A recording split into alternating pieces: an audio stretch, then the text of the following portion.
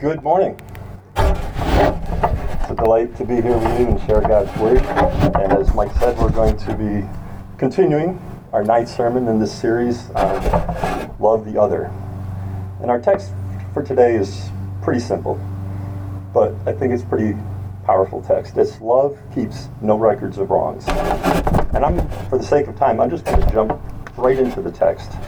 And I'm going to read 1 Corinthians 13, 1 through 7. And I'm using the NIV version. If I speak in the tongues of men or of angels, but do not have love, I'm only a resounding gong or a clanging cymbal.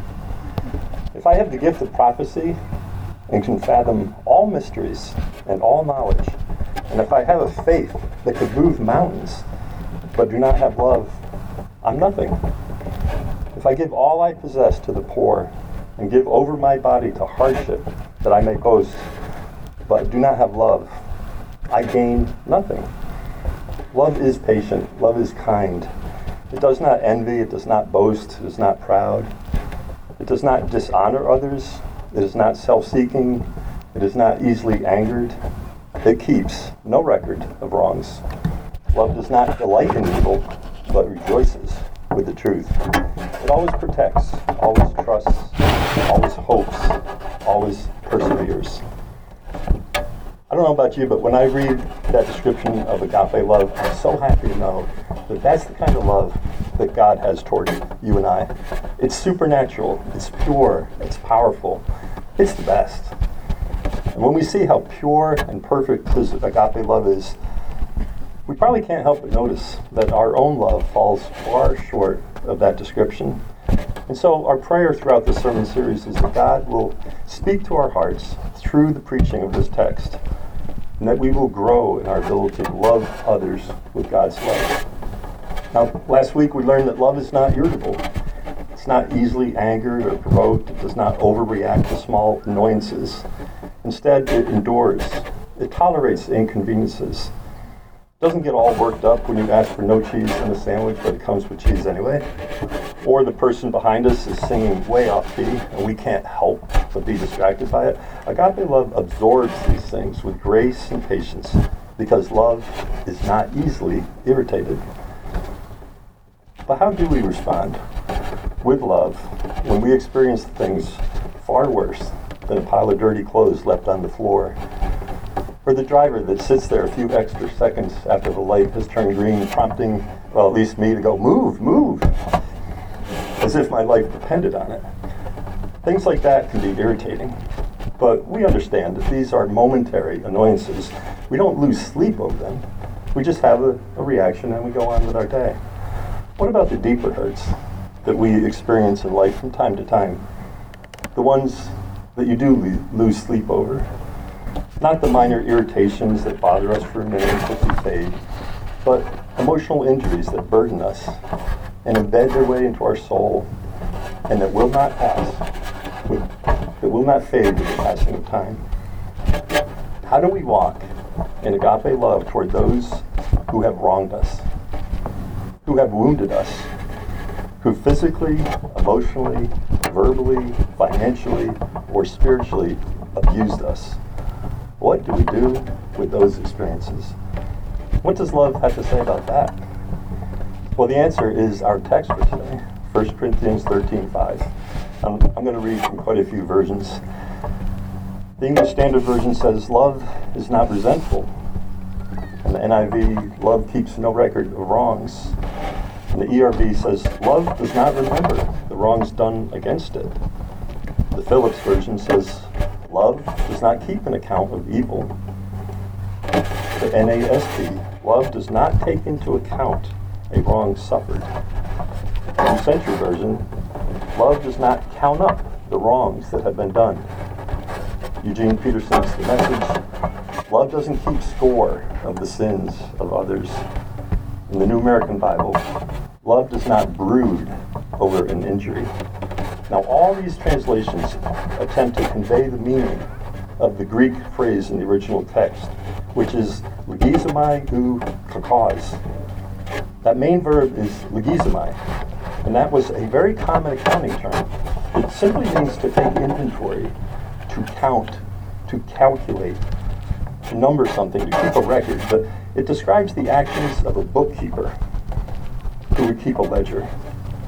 Now, I'm not a professional bookkeeper, but I do have some experience in keeping records. When I was 21 years old, I started my own landscape maintenance business called Maranatha Maintenance. I quickly learned how important it was for me to keep track of the exact time that I showed up at a client's house and the time that I left, the number of employees that were on site at that time, the amount of mulch we supplied, the number of shrubs we planted. Basically a very detailed description of the work that we did.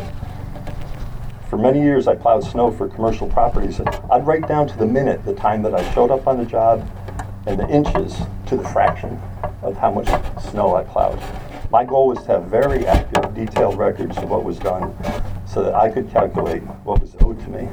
That's what legizomai means, to make an account, to keep a record. Now, keeping records is good for managing a business, but it's bad for maintaining relationships. Warren Wiersbe said he once knew a man who actually kept a written list of the rotten things that people had done to him. He said that man was one of the most miserable people that he had ever known. Many people keep a list of wrongs they have suffered. They never really get over what happened to them. They dwell on it. They live in it. They ferment in it. And as a result, they let the past shape their present and poison their future. How many of us keep track of the faults and failures of family members or friends or foes? How many of us have an internal ledger? We do keep score of someone that's hurt us, who's wounded us. You need to know that that's the wrong way to handle the wrongs that were done, because love keeps no record of wrongs. And what do we mean by that word wrongs anyway? What constitutes a wrong from a simple irritation or annoyance? That Greek word, as I mentioned, is kakos. 40 times in the New Testament, that same word was translated evil. So kakos really refers to something beyond a slight mistake. It's something evil, something that injured us, something that was destructive in our life. It was harmful. I think the Apostle Paul is recognizing that some of the stuff that happens to us, it's just evil. He's not minimizing the wrong as if it doesn't matter. But he is telling us that we need to stop carrying it around with us. We don't want to keep dwelling on it. If you've been hurt and you find it hard to let go, if weeks and months and years have gone by and you still carry that pain inside you, my guess is that you also struggle with resentment and bitterness and depression and anger and even hatred. Once those things find a home in your heart, they take root and spread like a bad weed invading your lawn. They slowly and steadily creep into the crevices of your soul. And over time, your joy will dry up, and your strength will fade, and your inner peace will shrink, while the inner pain grows. I know that to be true because that has been my experience. I have felt that way. I have struggled with forgiving people that hurt me deeply. We can know that we're holding a grudge when we want people to hurt the way they hurt us. We don't pray sweet mercy for them. We pray sweet revenge. That is not the way of love. The way of love is forgiveness. It's been said that when you forgive, you in no way change the past, but you sure do change the future. Forgiveness is the only way to stop carrying the pain of the past into your present and into your future. When we forgive, we make a decision to let go of the record of wrongs that were done. We make a choice to not remind ourselves of the injury, not dwell on the injustice of it. Open ourselves to God's abundant grace and be willing to extend that same abundant grace to others. You will know you are on the path of forgiveness when you can think about that person that hurt you and you find that you now have the capacity to honestly wish them well. You're able to pray that they will come to experience more of God's love and peace in their life, just as you would desire for your own life. I also think it's possible that there's a lot of wrong ideas out there about what forgiveness is, and I want to share 6 things with you that forgiveness is not. First, forgiveness is not forgetting. Now, we've all heard that phrase, you need to forgive and forget. But when we forgive, we do not somehow lose the mental capacity to remember things. When we forgive, we lose the bitter sting of the memory. We lose that desire for revenge. And we come to a place where we want them to experience God, not to experience pain. Forgiveness is not about developing a case of amnesia. It's about releasing the offender into God's care anytime that it pops into your mind. So forgiveness is not forgetting, and forgiveness is not a feeling. Now, if you wait until you feel like forgiving someone who's hurt you, you could end up waiting a lifetime. You may never feel like it. Lewis Smedes said, "Forgiveness is love's toughest work." Forgiving seems almost unnatural. Our sense of fairness tells us people should pay for the wrong they do. Forgiveness is God's invention for coming to terms with a world in which people are unfair and they do hurt each other deeply. God began by forgiving us, and He invites us all to forgive one another. Forgiveness is not a fuzzy feeling we wait to experience before we do it. It is a faithful discipleship decision. It's a choice we make. It may feel unnatural, but we do it because of what Christ has done for us. Third thing is that forgiveness is not conditional. What do I mean by that? What conditions do you think need to be met before you need to forgive someone? What if they never ask you to? What if they never apologize, or they haven't repented and they haven't even expressed remorse or regret? Are you free to not forgive because those conditions haven't been met? No, you're not. You can still forgive someone without any of those conditions. Forgiveness does not require an apology or a show of remorse by the one who offended. It's easier to forgive when they do that, but it's not a required condition. And I say that because the Roman soldiers who hammered spikes into Jesus' hands and feet and were very busy gambling to see who would get his garments while he was in agony on the cross, they did not apologize or show the slightest remorse for their horrific action. And yet Jesus said, "Father, forgive them, for they know not what they do." Jesus' heart was to forgive them while they were in the very act of crucifying him. So we see that forgiveness does not require an offending party say sorry for what they've done. We can forgive people who don't even seem to care how much they hurt us. We can forgive people without their consent. You can even forgive someone who has passed away, because the power to forgive lies within us, not within them. So forgiveness is not forgetting, it's not a feeling, it doesn't have conditions, and forgiveness is not condoning the offense. Forgiving does not mean that we gloss over it, we minimize it, we act like, it really wasn't that big a deal. No, we call it what it is. The Bible says, "Woe to those who call evil good." And so we can call evil exactly what it is, evil. We can be realistic about what we are forgiving. Forgiving someone does not weaken the wrongness of what they did to you or make you weaker because you forgave them. Forgiveness actually requires strength, the power of agape love. Remember at the crucifixion, there are soldiers and religious leaders, and from the outside it looks like they're the ones with power. But the most powerful person there was the one forgiving his executioners. And that same power to forgive is available to us through Christ, as crucified and risen Lord. So forgiveness does not condone or diminish the offense. Number 5 is forgiveness is not the same as trust. You can forgive a person who has showed no evidence of change, but I wouldn't trust a person that showed no evidence of change. Once that trust is lost in a relationship, it's going to need to be rebuilt, and that takes time. That requires a track record of better behavior to reestablish trust. So trust is conditional, but forgiveness is not. And finally, number 6, forgiveness is not the same as reconciliation. You can fully forgive someone and not be fully reconciled.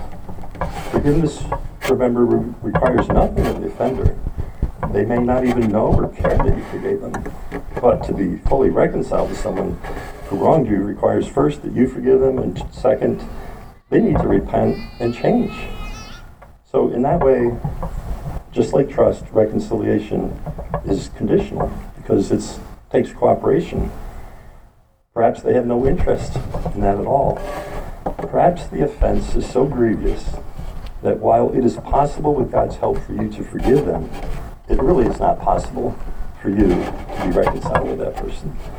Romans 12:18 says, if it is possible, as far as it depends on you, live at peace with everyone. And the implication is there may be times when it's not possible as far as it depends on you. So you can forgive without a full reconciliation.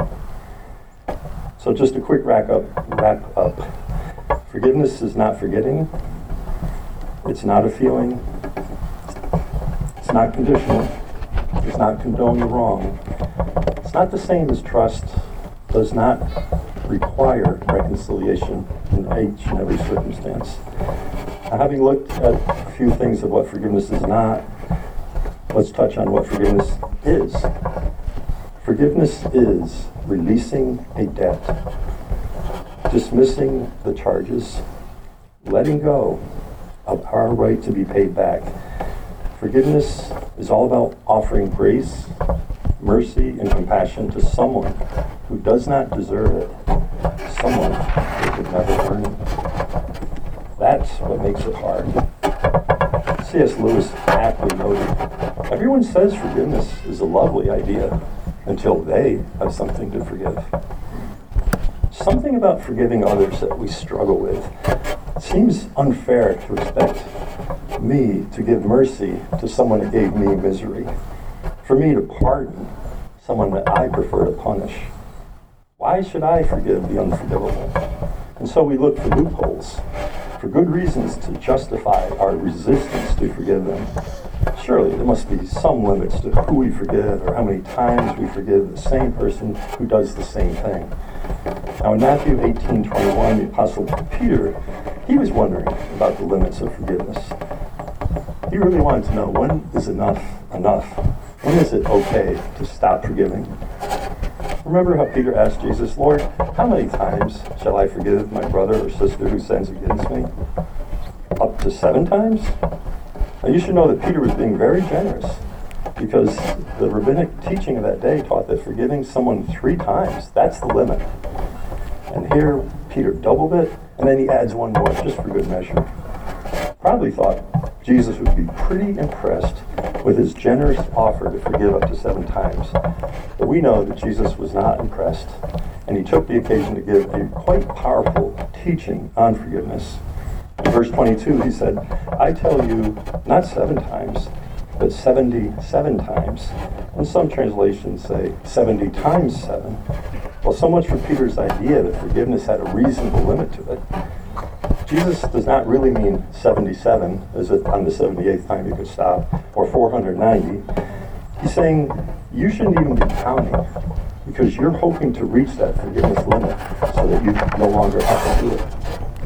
Jesus is telling us to forgive as many times as the offense happens. And I think Jesus knows the way we think, and he knows that that kind of unlimited forgiveness just seems excessive. It just seems almost wrong to forgive that much. If we just keep forgiving people who wrong us, I mean, where does that end? Is there not a reasonable stop to this?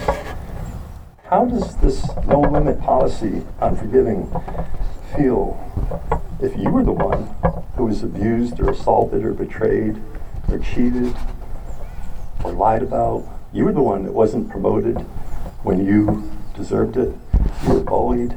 Somebody scammed you. You were laid off, rejected, or otherwise mistreated. Am I supposed to understand that when people treat me wrong, I'm just going to forgive and forgive and forgive, and then I'm going to forgive some more. Something seems wrong with that picture. When is it time that they pay? I think Peter's probably processing this idea of forgiving someone 77 times.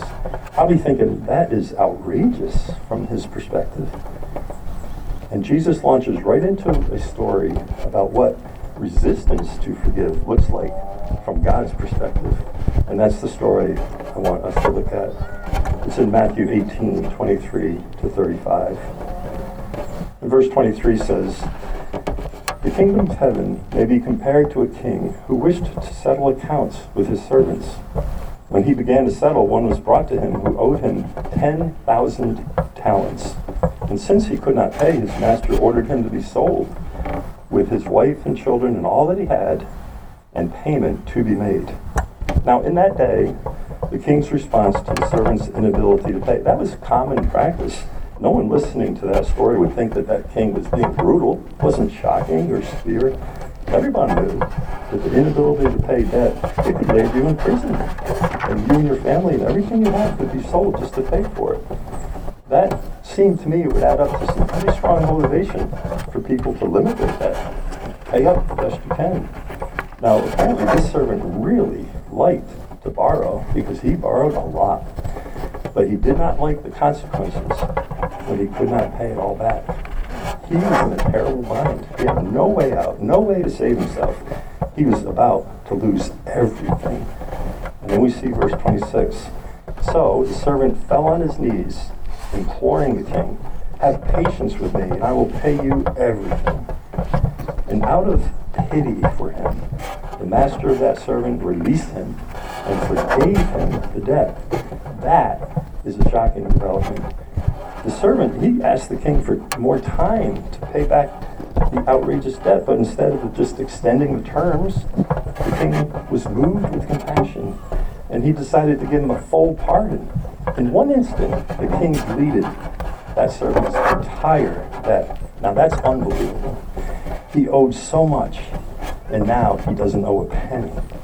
The king's willingness to absorb that debt is absolutely amazing. As soon as that king forgave him, his status changed from someone hopelessly in debt, on their way to a life of misery, to a servant who had a zero balance account. He was now in good standing with the king. Isn't it true that he was blessed beyond measure by the king's compassion and mercy? I want to talk a little bit about the value of that debt that was canceled. I mean, Jesus, he picked numbers. He could have just said, this guy owed him a lot of money. But he told us it was 10,000 talents. Now remember, this story is meant to give us a new perspective on what forgiveness looks like from God's viewpoint. So I think it's important for us to understand the value of a talent. I'm going to offer you a lot of numbers to consider, and I hope you can track it with me. So one talent was worth 6,000 denarii. One denarii is the wage for one day of work. So one talent equals the wages of 6,000 days. Back then they worked 6 days a week. So with festivals and Sabbaths, we can say that probably they worked 300 days in a year. That means that 6,000 days of labor equals 20 years of work. Can you imagine? 20 years of work equals one talent. It would take 200 years for the servant to pay back 10 talents. But he owed 10,000 talents.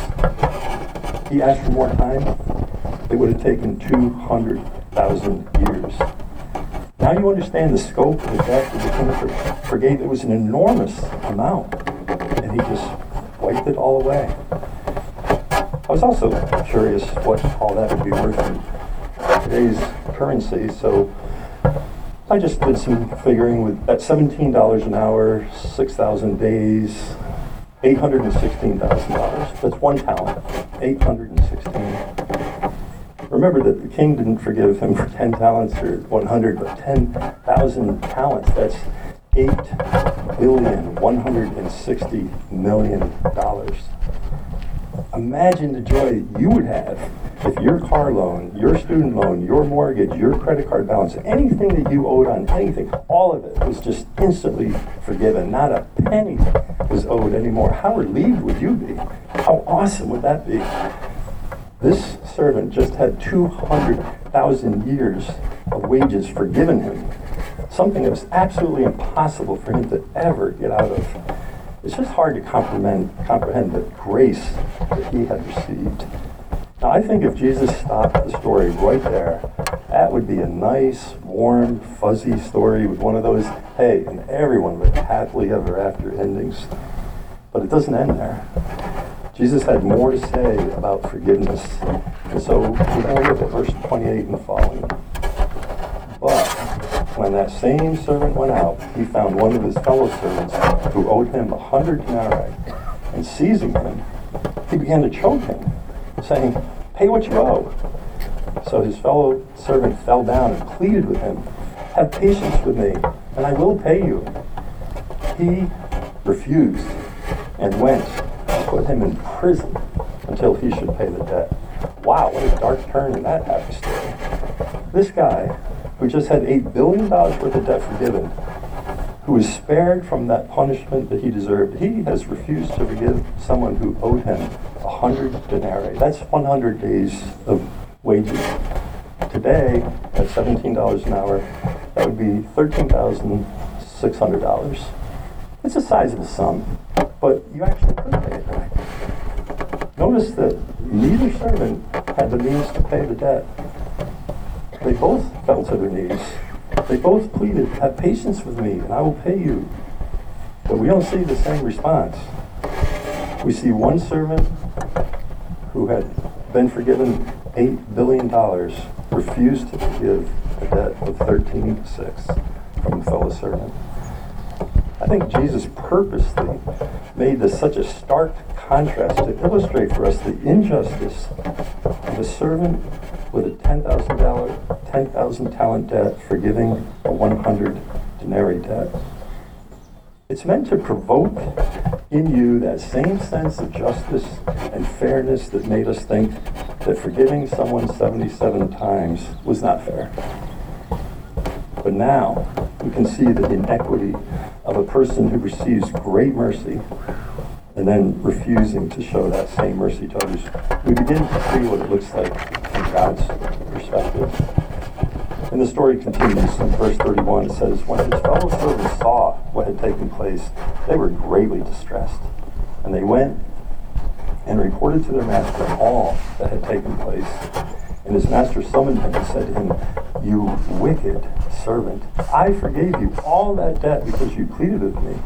And should not you have had mercy on your fellow servant as I had mercy on you?' And in anger, his master delivered him to the jailers until he should pay all his debt." In this last verse, it's really almost hard to hear. Jesus said, "So also my heavenly Father will do to every one of you if you do not forgive your brother from your heart." Wow. The fellow servants and the king are so upset that the servant, forgiven so richly, forgave others so poorly. This injustice, this inequity, it doesn't sit well with the king.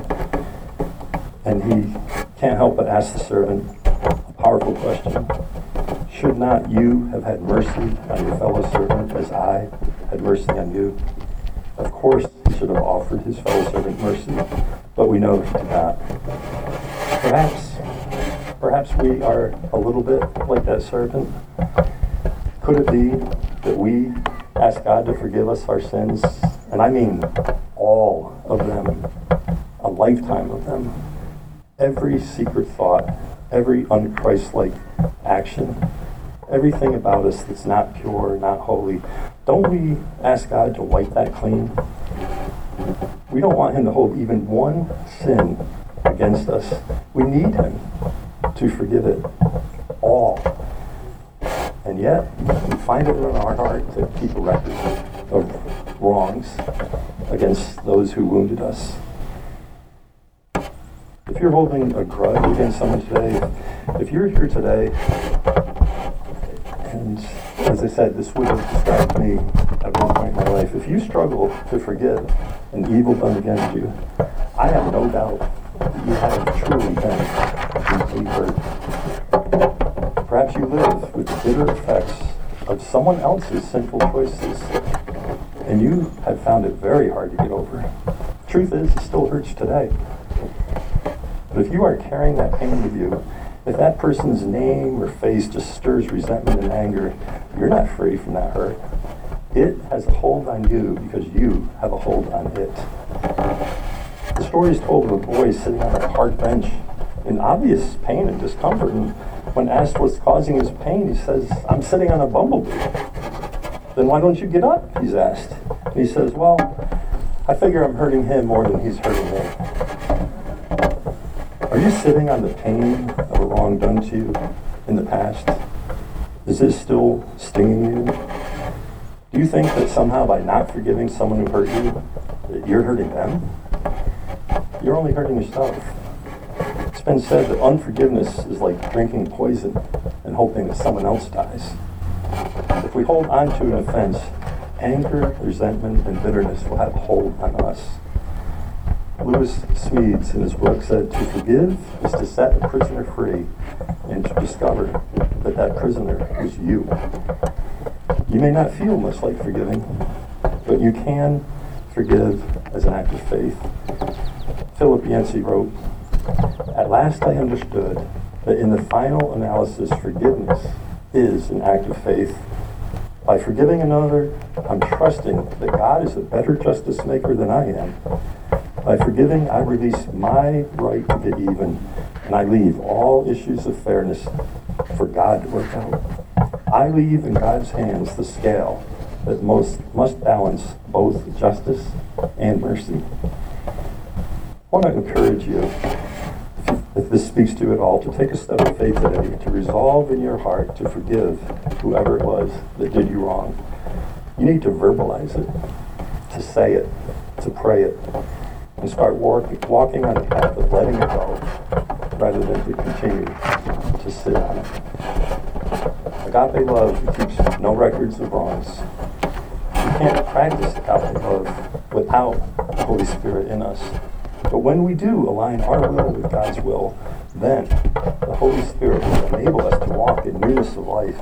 Then we can follow Ephesians 4:32, which says, "Be kind and compassionate to one another. Forgive one another just as God forgave you in Christ." Church, we are a community of servants who have had an $8 billion debt forgiven by our King. And because he has graciously forgiven us in Christ, we can forgive one another in the same way. Let us pray. Oh God, we recognize that if we had to stand before you on our merits, if we had to give an account for every wrong that we had ever done in our life, we would be bankrupt. We would be like that servant. We'd have no way to help ourselves. We would face eternal misery, separated from you. But we don't stand alone.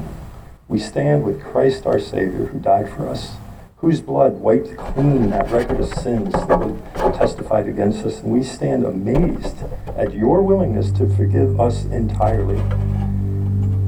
Father, you don't only cancel our debt, but you take it a step farther. You actually deposit the righteousness of Christ into our account, so that when you look at us, you don't see a bankrupt sinner.